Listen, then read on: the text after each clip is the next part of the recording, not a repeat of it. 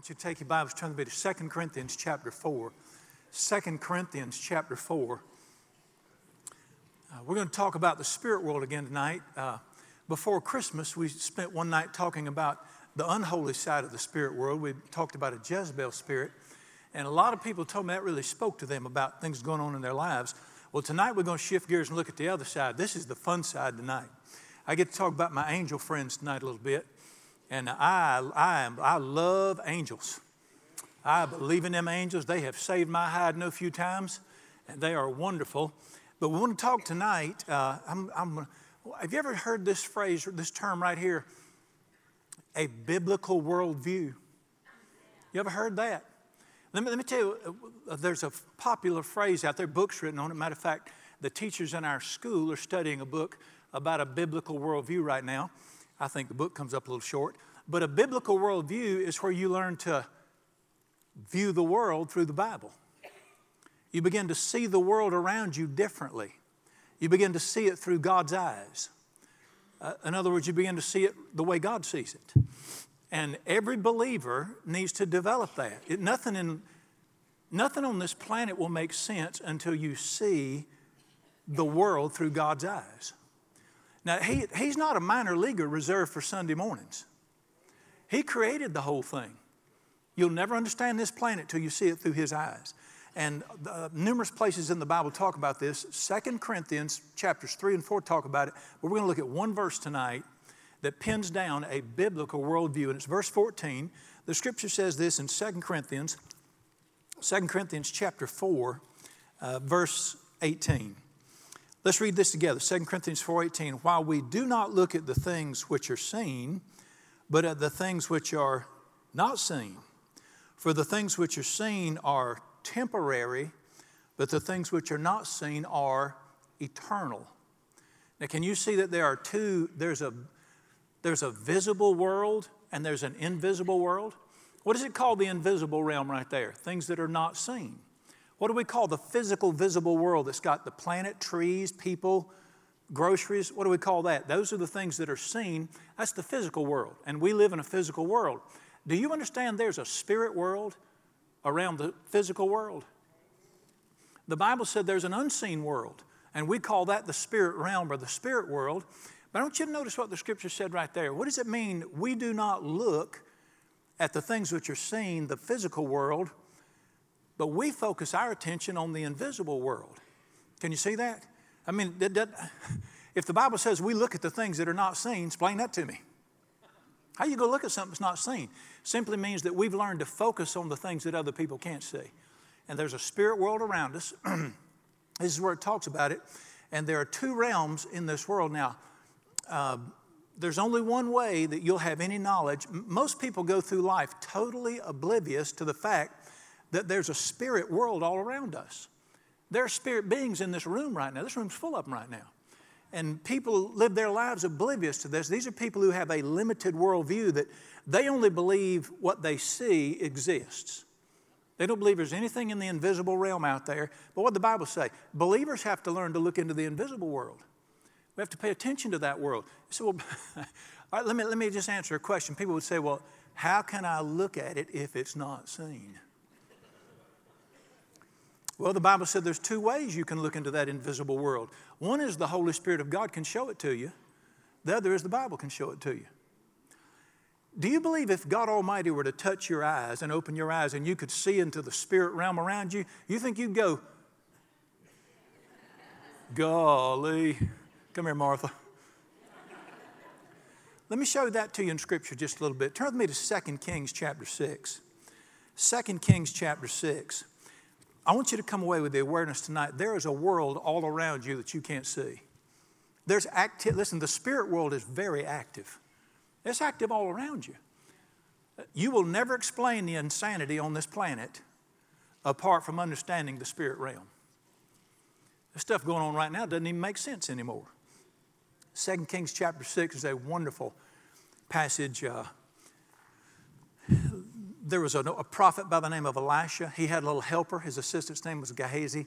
He gets up one morning early, goes out the front door to get the Jerusalem Times or whatever, and he is shocked what he sees. Verse 15 of 2 Kings 6. The servant of the man of God arose early, went out. There was an army surrounding the city with horses and chariots. His servant said to him, alas, my master, what should we do? The word alas in the Bible means we're doomed. He goes out to get the paper. He looks up, and there's an entire army standing there, and it's an enemy army. So he hollers back in the house, you need to come out here. Alas means we're doomed. What are we going to do? All right, you got it? He sees in the natural realm here. All right, and Elisha answers him, verse 16. He said, do not fear. Those who are with us are more than those who are with them. So Elisha walks out there and he sees what Gehazi sees. He said, well, you don't need to be afraid. There's more on our side than their side. And the little fella looks out there and he sees thousands. And he goes, 1, 2. What is the old preacher talking about here? All right, watch what happens here. Elisha prayed and said, Lord, I pray, open his eyes that he may see. Then the Lord opened his eyes of the young man, and he saw, and behold, the mountain was full of horses and chariots of fire all around Elisha. You got it? So he's looking in the physical world, just him and this old preacher, and there are thousands of warriors, and they've come to kill Elisha. They've come to capture him, and he is scared, and he says, we're in trouble. Elisha prays, said, what did it mean open his eyes? Let him see into the hidden realm. Let him look in the spirit world. God opens his eyes, and he sees the angels of God with flaming swords and chariots all around them. I maybe think that might have changed his heart a little bit. I think he stuck his chest out after he saw that. Sort of like a, you want some of this type. What happened right there? Now, let's get a question. Listen to me. Did those mighty angels appear at that moment, or were they there the whole time? What happened to him? God just let him see into the spirit realm. Got it? You know, there's a spirit realm all around us like that we can't see into, but if God were to show it to you, you'd go, whoa, look at this stuff. Let me show you one more. It's really cool. Really wonderful. Sorry, I didn't mean to say cool in church. Wonderful. Turn with me to Matthew chapter 17 in the New Testament. Matthew chapter 17. This is one of the greatest glimpses into the spirit world that is all around us all the time. Matthew chapter 17, this is it's called the passage about the transfiguration. Matthew chapter 17, first book of the New Testament, verse 1. After 6 days, Jesus took Peter, James, and John, his brother, led up on a high mountain by themselves. So he says to the three friends, he says, we're going to go pray. So he said, let's go up on the mountain. So they get up on the mountain, and they led him up there on the mountain. And you know who Jesus was. Verse 2, Jesus was changed or transfigured before them, and his face shone like the sun. What happened? See, they saw Jesus in the natural. God opened the eyes of their heart. They let them see the beauty and the glory of Christ the way you'd see him in the spirit world. All right, look what else they saw. Verse 3. And behold, Moses and Elijah appeared to them talking with Jesus. Wait a minute. If you go back and read Moses and Elijah, Moses has been dead for 800 years. What's going on here? How many of you know that people don't die? Bodies fall over. Did Moses and Elijah drop down all of a sudden and they see them? They were there the whole time. The glory of Christ is like that all the time. But you see, we see in the physical realm, but in the spirit world, this is the kind of stuff you see that's around us all. There's an entire spirit world. And what the Bible say? We focus on that world you can't see in naturally. Now, why do we focus on the world you can't see in naturally? I want to go back and quote 2 Corinthians 4:18 again. Because what you can see with your eyes is temporary. What you can't see in the spirit realm is eternal. This is the eternal world versus the temporary. I've heard people say, well, when them kids get out of that Christian school and they get out in the real world, what they going to do then? So that's the real world. So what is the Christian world? The falsy world? No, it's not real and false. It's temporary and eternal. This body you're looking at right here, this is temporary. The soul and the heart and the personality that's speaking to you right now, it is eternal. And we've got to learn to distinguish between the temporary and the eternal. The only way you can see in the spirit realm is for him to show you, or what's the other way we can see into the spirit realm? We can all do this. Turn with me to Ephesians chapter 6. Ephesians chapter 6. Do you believe, as the psalmist said, the entrance to thy word gives light? The Lord gives understanding. The Bible is the revelation of the universe. It's the revelation of every question of life. I want to see if you can see into the spirit realm in this passage in Ephesians chapter 6. I want you to capture the magnitude of this passage. In Ephesians chapter 6, now this is, who's Ephesians written to? Do you know? It's written to the church. It's not written to pagans, it's written to the church. It's written to the children of God, the body of Christ. And I want you to look at what he says to the people of God. The Bible said this. Says, let's begin in verse 10. Finally, my brethren, be strong in the Lord, power of his might. Put on the whole armor of God, that you may be able to stand against the wiles of the who? I don't believe there's a devil. You know why I don't believe in him? I've never seen him. Let's deal with a question right here. Do you have to see it for it to be real? Are you telling me there's some things that are real that you can't see? Now you understand. Now watch this. Verse 12.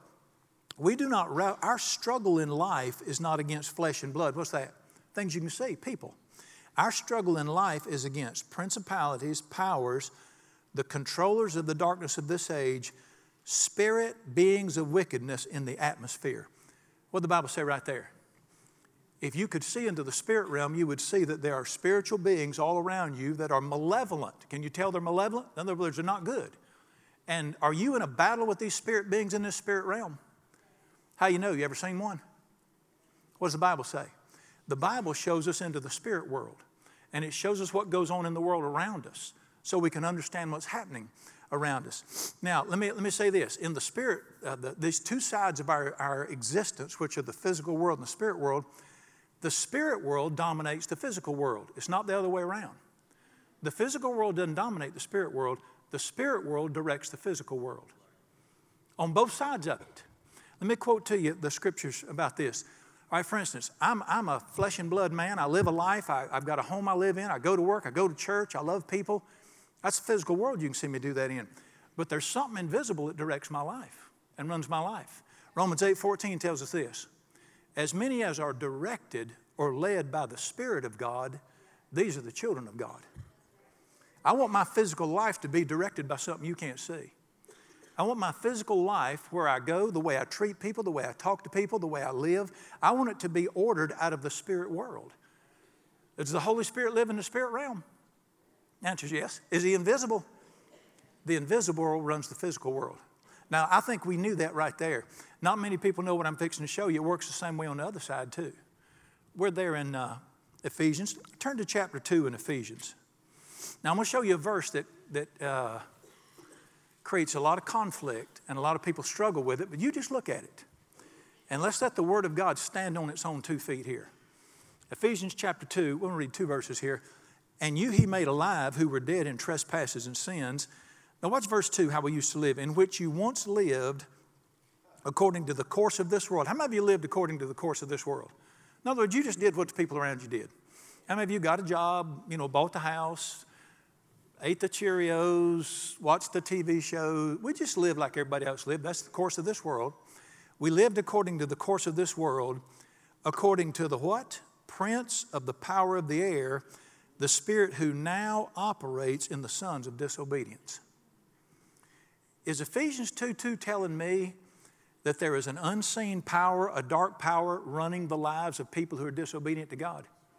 Can you see it? The spirit realm dictates the visible realm. And it works in the visible. It works on the good and the ugly side. Now, let me teach you something here. If my worldview rejects the spirit world, I am very limited in what I can do in this planet. Matter of fact, I'm clueless. But the leaders of our land, the leaders of our nation, they live with a very limited worldview which rejects the spirit world. All right, let me give you some for instances. You can't fix something unless you, as the Bible says, you have to lay the axe to the root of the problem. You know what that means? If you've got a problem, you have to deal with it at its source. Would you agree with that? Do we have a problem with poverty in this nation? Sure we do. I was a boy when President Lyndon Johnson declared the war on poverty, and we're going to eradicate poverty in this nation. Have we done it? Worst than we've ever been. Why have we not fixed the war on poverty? Poverty is not a financial problem. It's a spiritual problem. And we're not dealing with it at a spiritual level. There is a spirit of poverty. Poverty is directed from the spirit world. And until you go in the spirit world, you're not going to fix it in the visible world. Well, let me ask you a question. Do we have a problem with crime in our nation? We incarcerate more people than any nation in the world. Do we have a problem with crime in this nation? Why can't we fix it? Crime is a spiritual problem.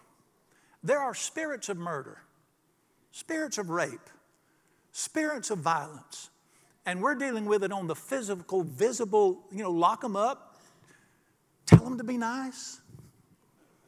I can remember when a government official, when those ISIS demon-possessed madmen sawed the heads off those Coptic Christians, and this government official said it's because they don't have jobs. If they had jobs, they wouldn't be like this. Job is not the root right there. That's darkness. But we're trying to deal with spirit problems in a physical way, and it's not working out. Let me throw in one here. How about addictions? Are addictions psychological, emotional, physical? The spirit realm dictates addictions. I've had people say, why don't they just, if they know drugs are bad for them, why don't they just quit it? My goodness, it's a spiritual problem. Don't you think if somebody knows they're killing themselves, don't you think they'd quit if they could? There are spirits of addiction that dictate people's lives. Here's the point. The spirit world drives the physical world. And until you deal with it in the spirit world, you're not going to fix it. Many other areas, many of the mental and emotional maladies we try to deal with today are spiritual. Do we have international conflict going on right now? Is the Middle East a mess? Why don't we fix it? That goes all the way back to Abraham. And he who was born according to the flesh persecuted him who was born according to the Spirit. So it is now. That's a spiritual problem over there. And you can't nuke a devil. You shoot right through him. It don't even hurt him. It's a spiritual problem. And until we learn to deal with it that way, we'll never deal with them. Now, let me say this. There are two ditches in this thing. You and I, as believers, born-again believers, we live in both worlds. I live in the physical world. I go fishing. I love baseball. I love chicken pie. I watched the sunset tonight. It was beautiful. I listened to music. I live in the physical world. But I've got another foot in the spirit world. And I walk with God. God is in the spirit world. And I have to do business in the spirit world. And there's two ditches on this thing. I know a lot of believers who are so in the physical that they discount the spiritual. Can't do that. And then I know some believers who are so obsessed with angels and demons and all this stuff that you can't get them to go eat cheeseburgers with you. They want to cast the devil out of the ketchup bottle and mess like that. And we live in both worlds. You've got to function in both worlds. I asked a guy a while back, I said, you thirsty? He said, I'm thirsty for the living water, brother. I said, I'm talking about Diet Coke, Doc. Knock it off. Here's the deal. We live in both worlds. What did the Bible say? We live in a visible world and we live in an invisible world, not seen world. But we better pay attention to that world. As 2 Corinthians 4:18 said, we look at that world to understand this. You'll never understand this world till you understand that world. And we've got to walk in both of them like that to be taken care of. Now, let me say this. The spirit world has two sides to it. Listen to me. Only two sides. There are not four sides in the spirit world. There are not seven. There are not many streams. There are only two sides in the spirit world. And no verse shows us that better than Colossians chapter 1, verse 13. Turn to your right a little bit to Colossians chapter 1. Ephesians, Philippians, Colossians. That's where we see both sides of the spirit world. When you get born again and you begin to follow Jesus, something happens to you. You don't just get your name written down in heaven. Something happens to you in the spirit realm if you're born again. And here's what happens in Colossians chapter 1, verse 13. It talks about how we've been born again and the Father saved us. Verse 13, He has delivered us from the what? Does it say power of darkness? Are you telling me there was a power operating in my life before I came to Jesus? And its name is darkness? He has delivered me from the power or the kingdom of darkness, and kingdom is power, and transferred me or conveyed me into the kingdom of the Son of His love. There's only two powers in the spirit realm. One is the power of darkness, or the kingdom of darkness. The other is the kingdom of Jesus Christ and the kingdom of light. And that's the only two sides in there. When I was born again, my Heavenly Father took me out from underneath the authority of the power of darkness, and He placed me as a citizen of the kingdom of light in the spirit world. I didn't even know what was going on. Nobody ever taught me this stuff. But I was born again. I didn't just get my name written down in heaven. A new king took over. A new ruler in the spirit realm took over in my life when I let Him. No few times have I let the old darkness come back in and rule. But ultimately, we want to be ruled by the power of light. And there's only two sides or sources in that world. Now, I want you to, let me say this. That's a very, I'm going to say it again, it's a very active realm around us everywhere we go. If you could see in the spirit realm, you'd just stand out in a public place. You'd go to Walmart and go, good gosh almighty. Look at that, Martha. God, I mean, any place people are, there's spirit activity. And we looked a few weeks ago at Jezebel, the activity of the dark side, and that's the demonic. But let me tell you something. On the light side, you have the activity of the Holy Spirit of God and angels. And they operate on the light side. And listen, they're myriads. They're active. I want you to... let's talk about, I want to talk about angels for just a minute. I love angels. And the angels operate in light the way the demonic does in darkness. They're the same source. They were all followers created by God as servants at one time. And a demon spirit today used to be an angel in God's kingdom. Revelation chapter 12 said that there was a war in heaven. And Lucifer, who was an archangel, rebelled against God's throne, and he led 1/3 of God's angels to rebel with him, and they were cast out of heaven. They're fallen angels, and we call them the demonic realm, and they're spirit beings. But if 1/3 of the angels fell and they became demons, how many angels does that leave? Somebody do the math real quick. There are two powers of light, two angels for every demon in the earth. Now, you know, sometimes in our thinking we see this huge dark cloud. There's a huge cloud of light out there too. Those are the angels of God that minister in and around us over here. I want to talk to you about angels for just a minute. How many of you believe that every person has a personal angel? God. Since the day I was born in the Catholic hospital in Charlotte till the day He hands me off in glory, He's been right beside me. Been right there the whole time. I want you to see that in Scripture. I want you to know you've got a personal angel. Turn with me to Hebrews chapter 1, and let's look at a couple of scriptures about angels. I think everybody in here has probably heard of angels. But angels don't get much press. You don't hear about them much. And they do not like to be the subject of attention. Their constant word is, don't look at me, worship God. But I want you to look at angels for just a minute with me tonight and see what the Bible says about them. All right, an angel, let's look in Hebrews chapter 1, verse 13. The Father speaking, to which of the angels has He ever said, sit at my right hand till I make your enemies your footstool? And what the Bible's saying there, He said that to Jesus. When Jesus was resurrected and He went back to heaven, He said, you sit right here at my right hand till the day comes when I'm going to make your enemies your footstool and you'll prop your feet on your enemies. But He didn't say it to angels. He said it to Jesus. Now here's a verse about angels. Verse 14.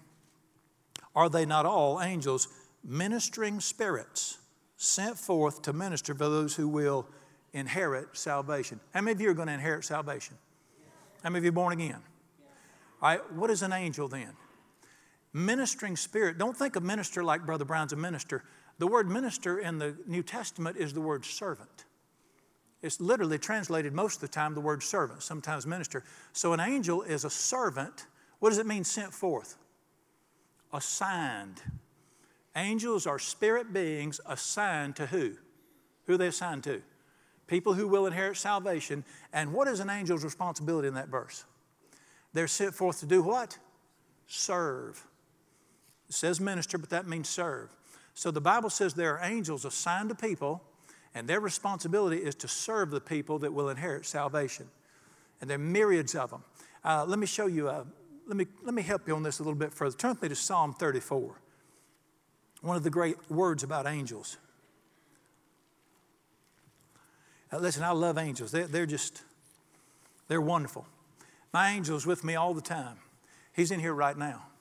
I don't know whether he's standing up here with me or whether, I don't know where he's at, but he's in here right now. He's probably standing right back here. If you could see in the spirit realm, you'd see him standing right there. Probably. I mean, I don't know where he's at right now, but he's right here. and he can hear me talking right now. And if you could see in the spirit realm, you'd see him standing there watching me. And his job is to take care of me and serve me and look after me, and he'd be watching you. On occasion, if you could see him, while I'm up here talking, you'd see him lean over and say something to me. I mean, you wouldn't hear it. I wouldn't hear it with these ears. I'd hear it right here. And the way you'd know he's talking to me, I'd go, whew.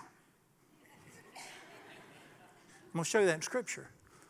All right, the Bible said this in Psalm 34:7. The angel of the Lord encamps around those who fear God and does what? All right, what's the requirement to have an angel with you? The angel of the Lord encamps around those who? It simply means to honor the Lord. It doesn't mean be afraid of him. It means to honor God. How many of you honor God? Well, what does the Bible say? What does encamps mean? If you say encamp, we're going to set up camp here, it means we're going to stay here.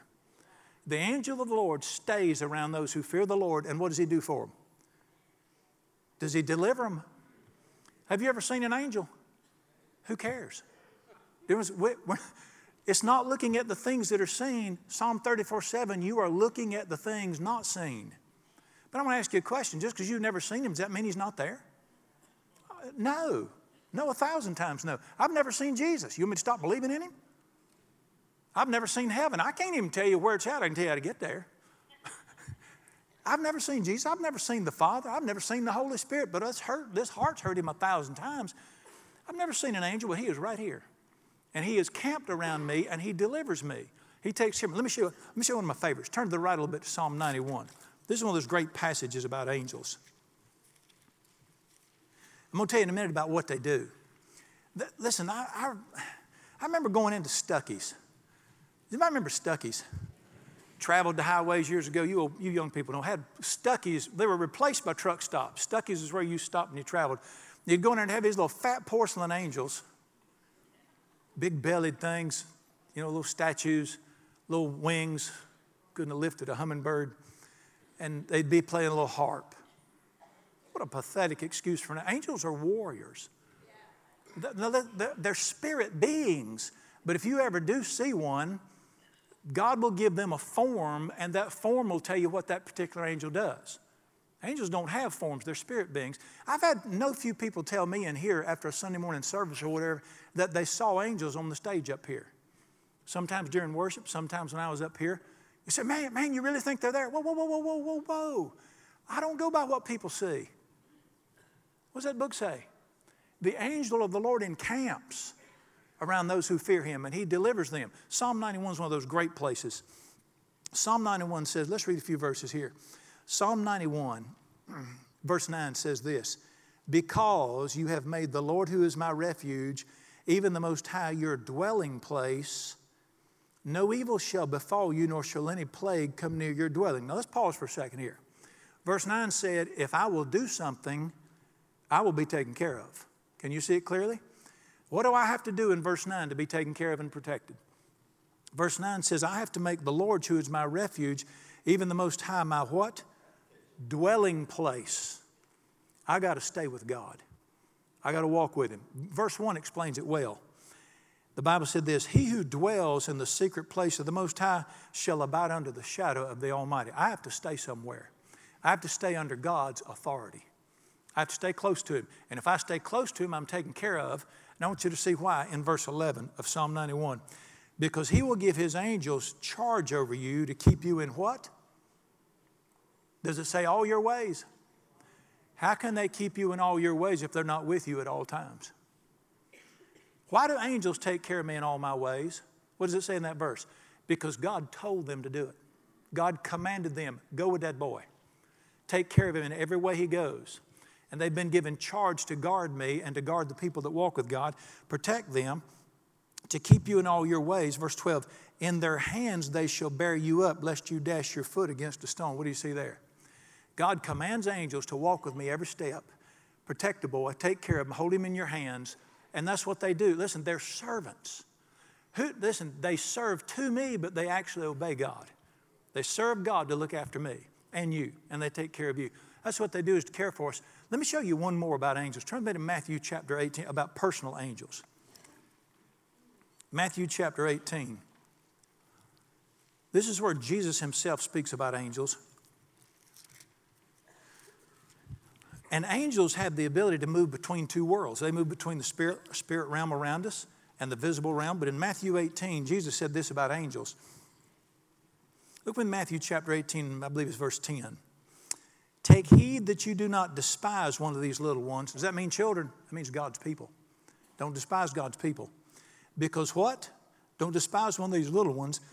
I say to you in heaven, their angels always behold the face of my Father. Those angels serve me and care for me, but who are they always focused on?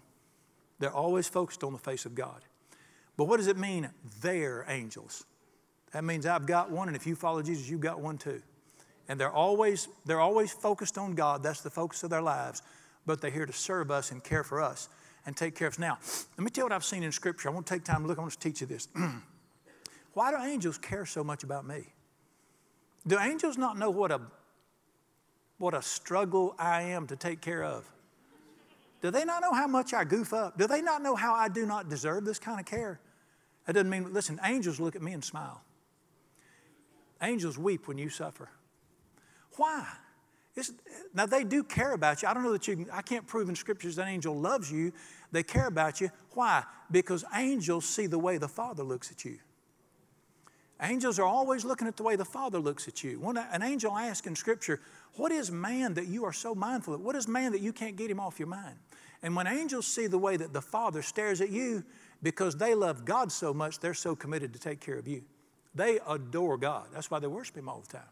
And angels take care of us because of their love for God and their affection toward us that they looked after us for. Now, let me tell you some of the things that personal angels do. Obviously, number one, we've seen where they protect. You have no idea what you've been spared from. You have no idea. They don't have to send you a note every time they do something. They don't leave their business cards. Angel was here. There are many places in Scripture. Do you remember when Daniel was thrown into the lion's den? The king got up the next morning and said, are you safe? And Daniel said, relax, O king. Said, my God whom I serve sent his angel, and they shut the mouths of the lion, and I'm safe. He sent an angel, and that angel stood between Daniel and those lions all night long and made sure he wasn't hurt. He's done the same thing to you. All through Scripture, you see places like that. Do you remember the man Lot? Lot was a righteous man who was still goofed up. He went where he shouldn't have gone for the wrong reason. But the Bible said that angels came in and took care of Lot. And when hateful people tried to kill him, it said the angels reached out and pulled him inside the door and protected him. And then the angels took Lot and his wife by the hands and said, we're getting you out of this city. And they had to tug on him a little bit. I think the angel might have kicked Lot in the pants to get him out of there. And it was angels that delivered Lot from destruction. All through Scriptures you see cases like that where it happened. Simon, do you remember when Simon got locked in jail by Herod? And Herod was going to bring him out and kill him the next day. And at night, he was asleep. You have been told you're going to be killed tomorrow and you're snoring? Talk about a man got the peace of God on him. And the angel came in and opened the prison doors, took his chains off of him, let him out of the jail into the streets and turned him loose. That's what angels do. They just protect. You have no idea how many times he has moved a car out of your way. How many times he's done things for you and just protected you from, and not just physical. Angels protect us emotionally. I think, I'm convinced, I prayed for my children since before they were born. There's no few times that an angel took and put his hand over my youngin's eyes. I'm not just talking about for the filthy. I think when some dumb goober that I'd want coming home with my girls, I think he just covered their eyes, so don't even look over there.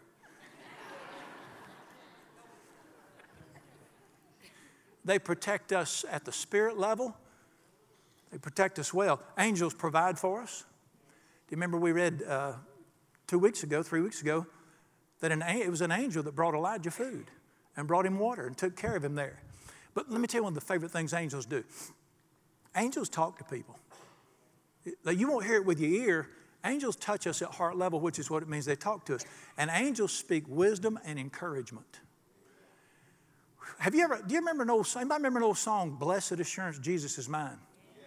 There's a verse in that song goes like this. Angels descending bring from above echoes of mercy and whispers of love. Angels speak to your heart and you don't even know it. There's times I wake up in the night a lot and all of a sudden just the presence of God, just flooded with God, and things will come into my mind that just light me up. That no doubt is my angel speaking to me. I don't know why he's got to do it at 4 a.m. It's fine by me. He can talk whenever he wants to.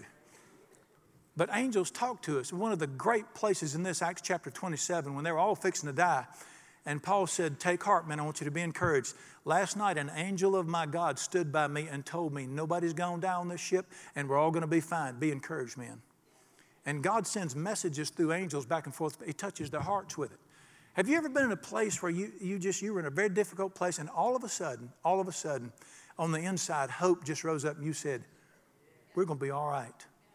That may have been the angel of God just speaking to you. He speaks to our heart. He's a spirit being. He speaks to our spirits, not our ears.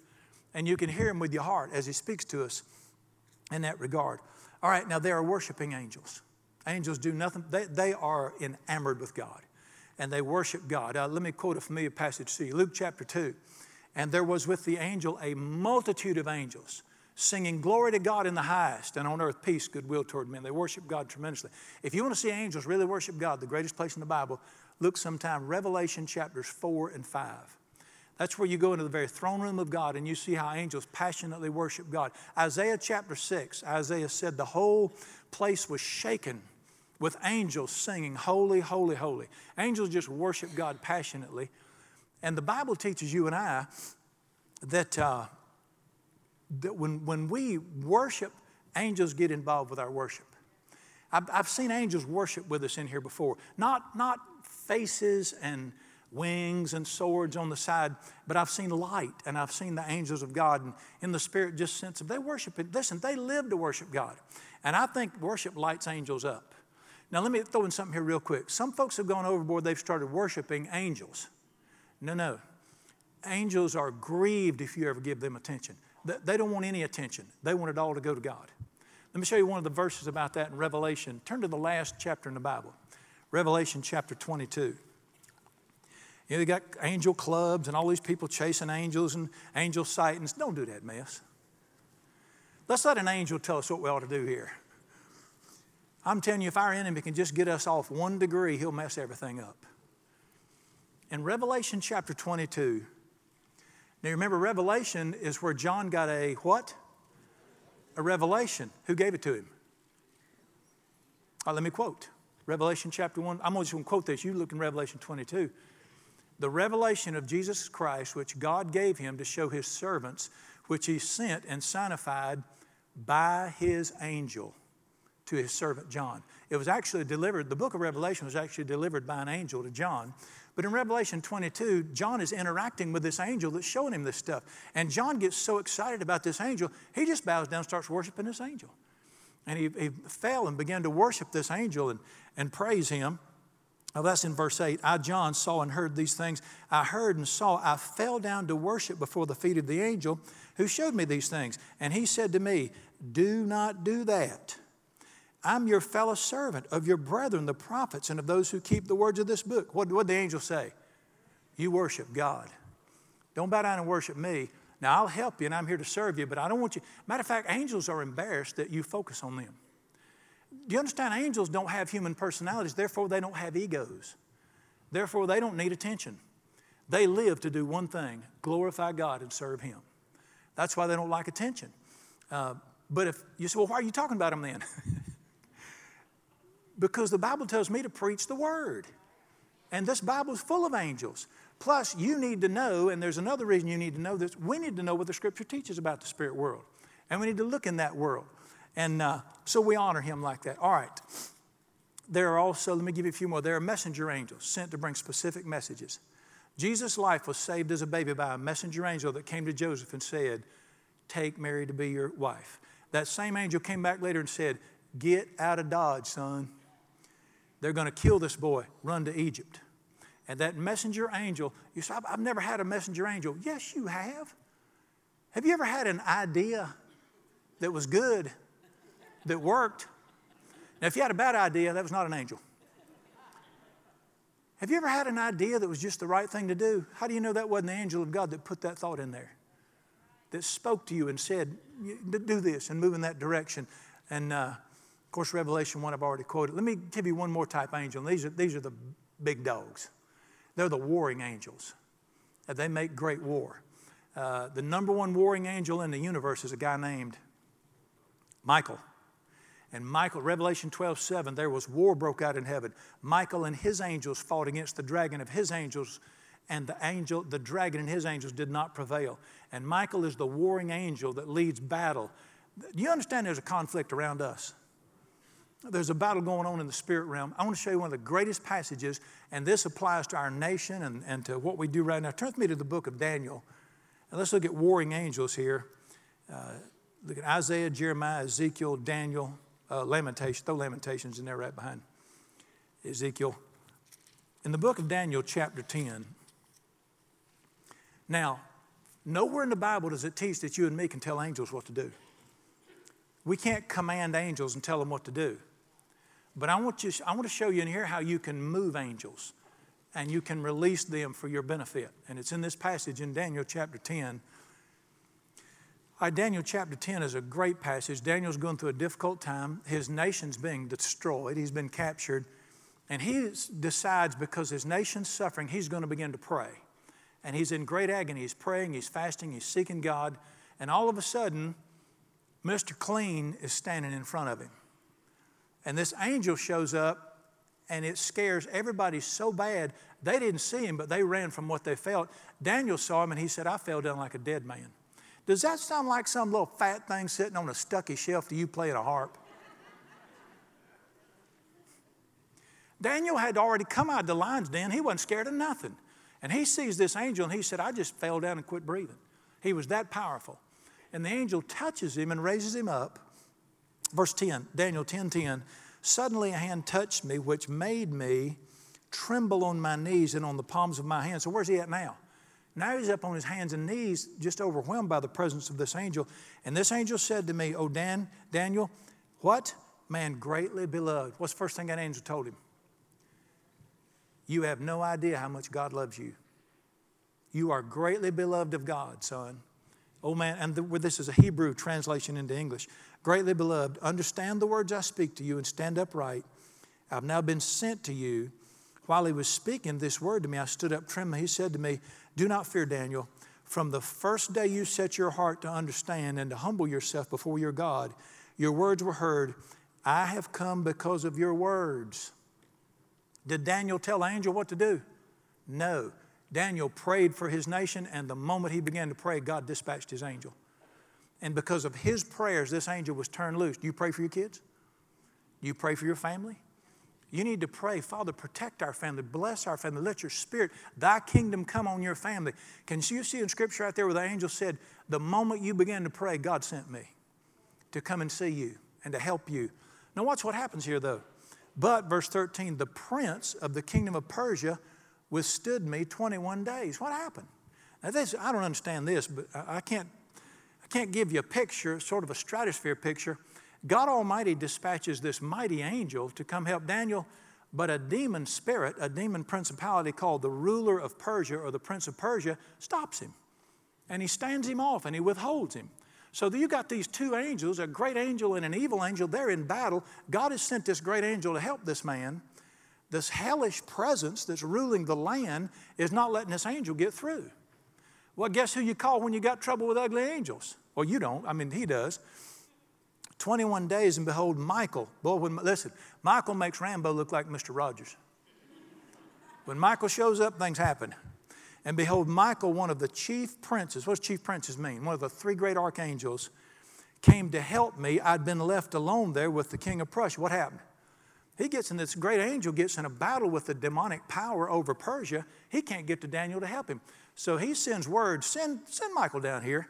And Michael comes, and I mean, it hits the fan. It is on, buddy. And so Michael cleans house, which lets this angel get through. Is this crazy or what? How many of you know there's a spirit realm around us? You say, that stuff going on around me at the Walmart and the K&W. Friend, this is God's word revealing to us as we look at the things that are not seen, which is the real world out there, or the eternal world. All right? Verse 14, now I've come to make you understand what's going to happen. Do you see what happened right there? So this teaches me from Scripture right here. I can't say, angels, go do this, go do that. But I can pray to God. And I can pray for my family, and I can pray for my church, I can pray for my community. And the Bible teaches you and I that He will give His angels charge. I can't tell them what to do. I talk to Him, and He sends His angels. And people are nervous about the demonic presence. Tell me who wins right here. I want you to believe greater is He that's in me than the darkness over this world. And yes, darkness is real. Darkness is tough. But I'm going to tell you something. Light trumps darkness every time. All right, let's look at one more, verse 20. Then the angel, after he told me what he was going to do, verse 20 said, then he said, do you know why I've come to you? And now I must return to fight with the prince of Persia. And when I've gone forth, indeed the prince of Greece will come. What did he say? I came down here to help you. Now I'm going back and I'm going to take on the prince of Persia again. I'm going to go back and do battle with what is the prince of an area? We read in Ephesians 6, there's a principality over the United States right now, ruling this land. Who is it that takes on these principalities? When we pray, God sends His angels in His presence to deal in the spirit realm.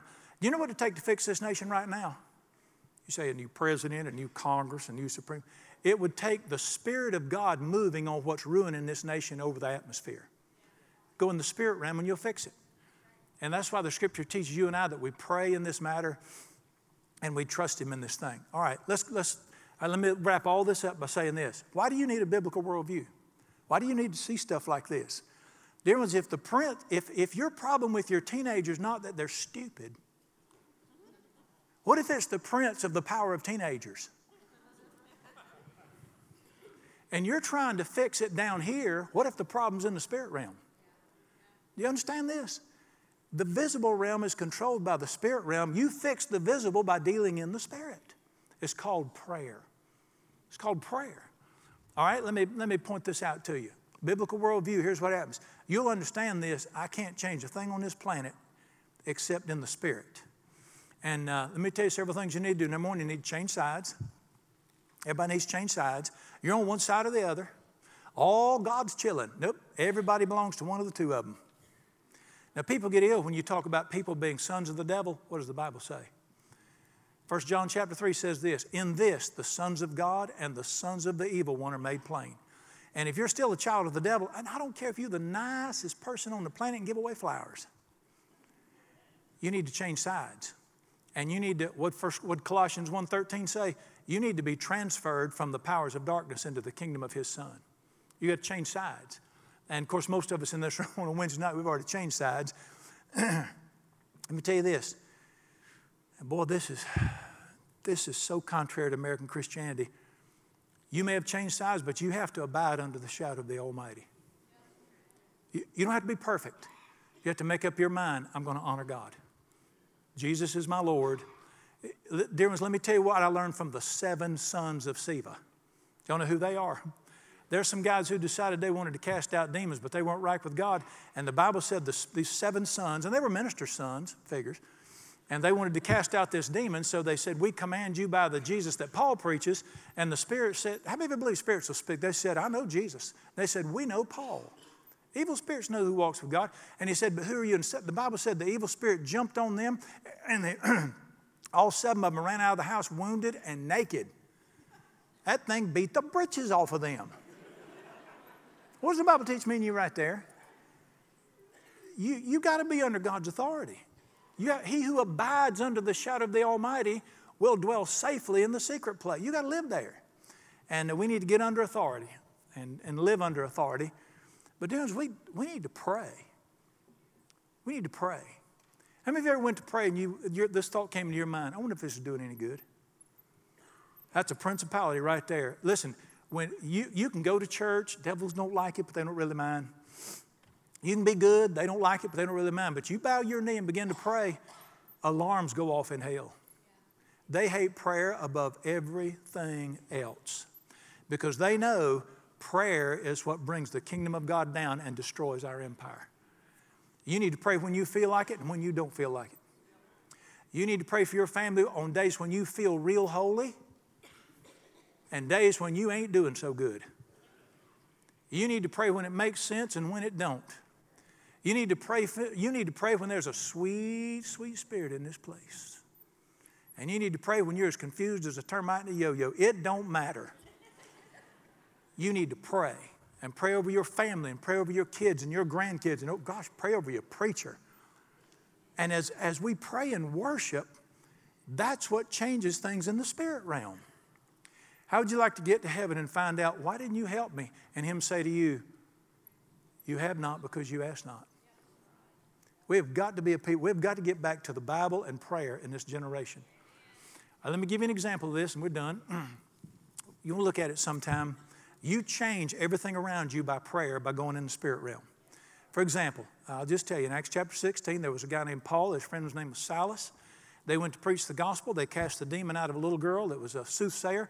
You know, she was one of them people, you see them on the roadside stand, palm readers, that type of thing. I told you we had one in our neighborhood years ago, and I was going to write repent, and my palm said, read that palm right there. I think it's one you ought to read there.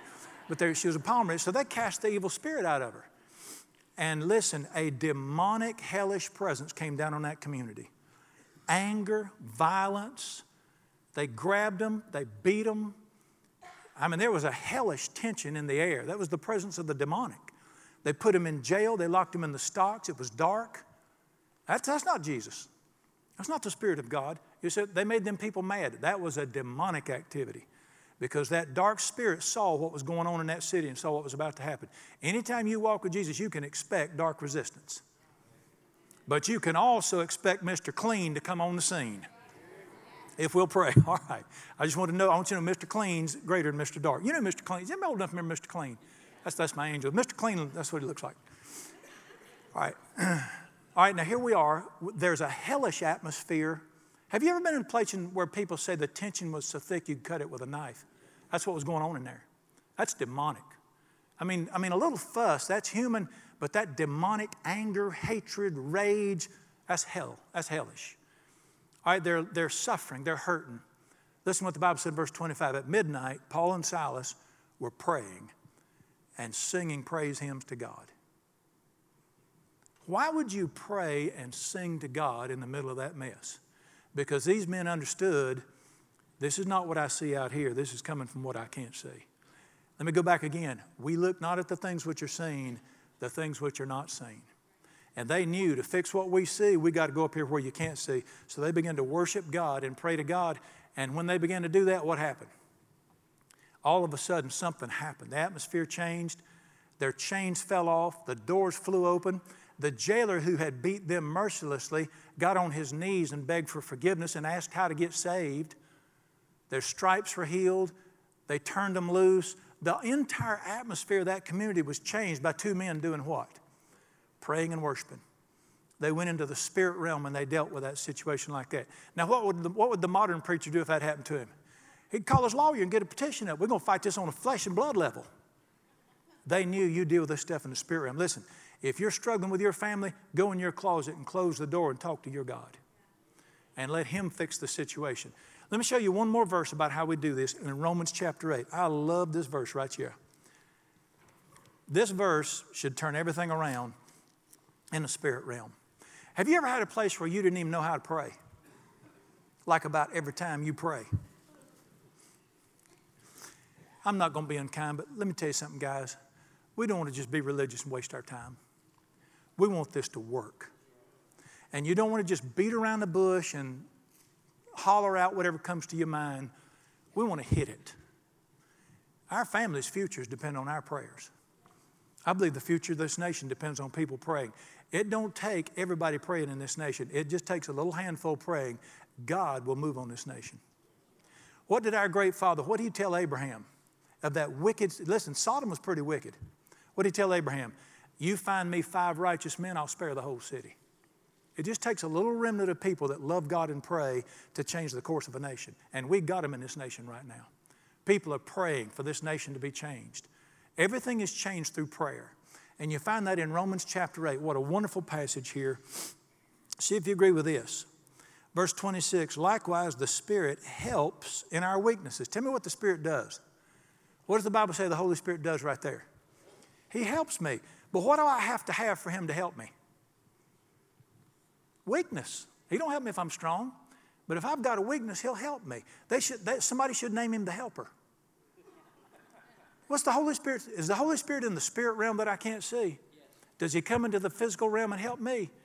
The Holy Spirit will help me when I don't know what I'm doing. He's our helper. He helps us in our weakness. The Holy Spirit helps us in our weakness, for we do not know what we should pray for as we ought.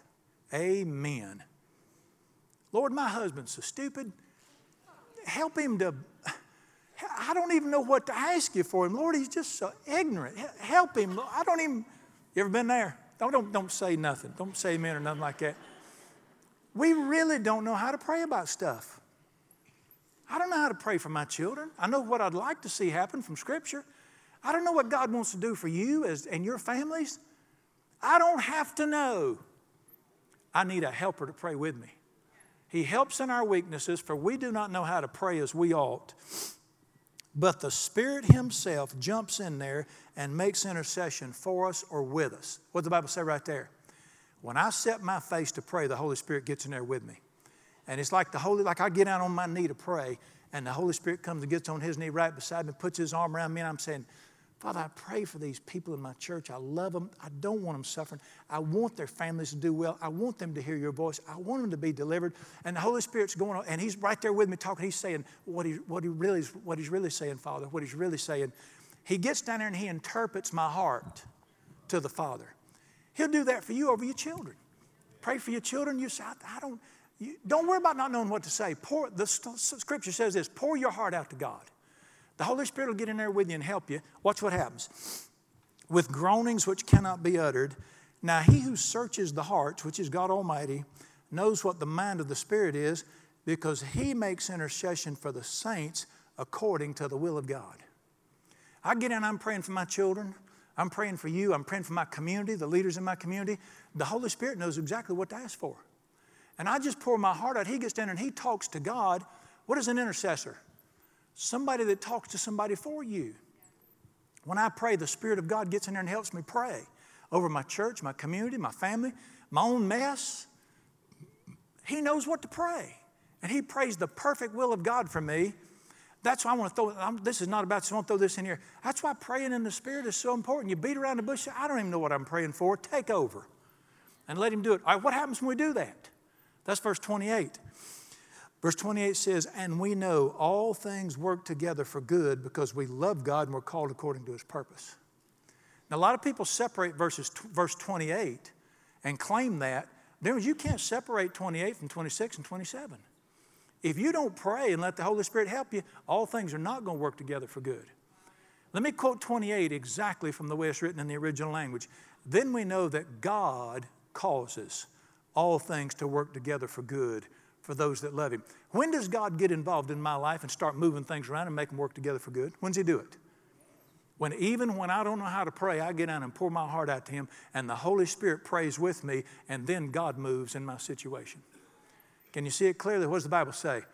We deal in the spirit realm to affect the visible realm and to help people. How many of you believe it's important to pray and to cry out? Do this. You need to be aware of both worlds.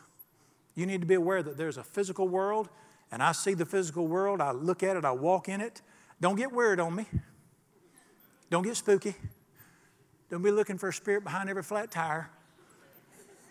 Enjoy your life. Eat banana bread. I mean, go to the ball game, dance, watch clean stuff, smile, live in this world. But realize there's another one right here all around us. And you got both feet in both. And understand, always interpret what you see in the visible world by what's going on in the spirit world. And you change the physical world by going into the spirit world in prayer. Would that we had so much confidence in our God and His Word. We want to reach the place where when something happens, we don't even want to talk about it. We just say, I'm going to go to my closet. I'm going to go pray. And I'm going to go pray. And me and you not even going to talk about it. I'm not going to touch it. God will fix it. And we go pray.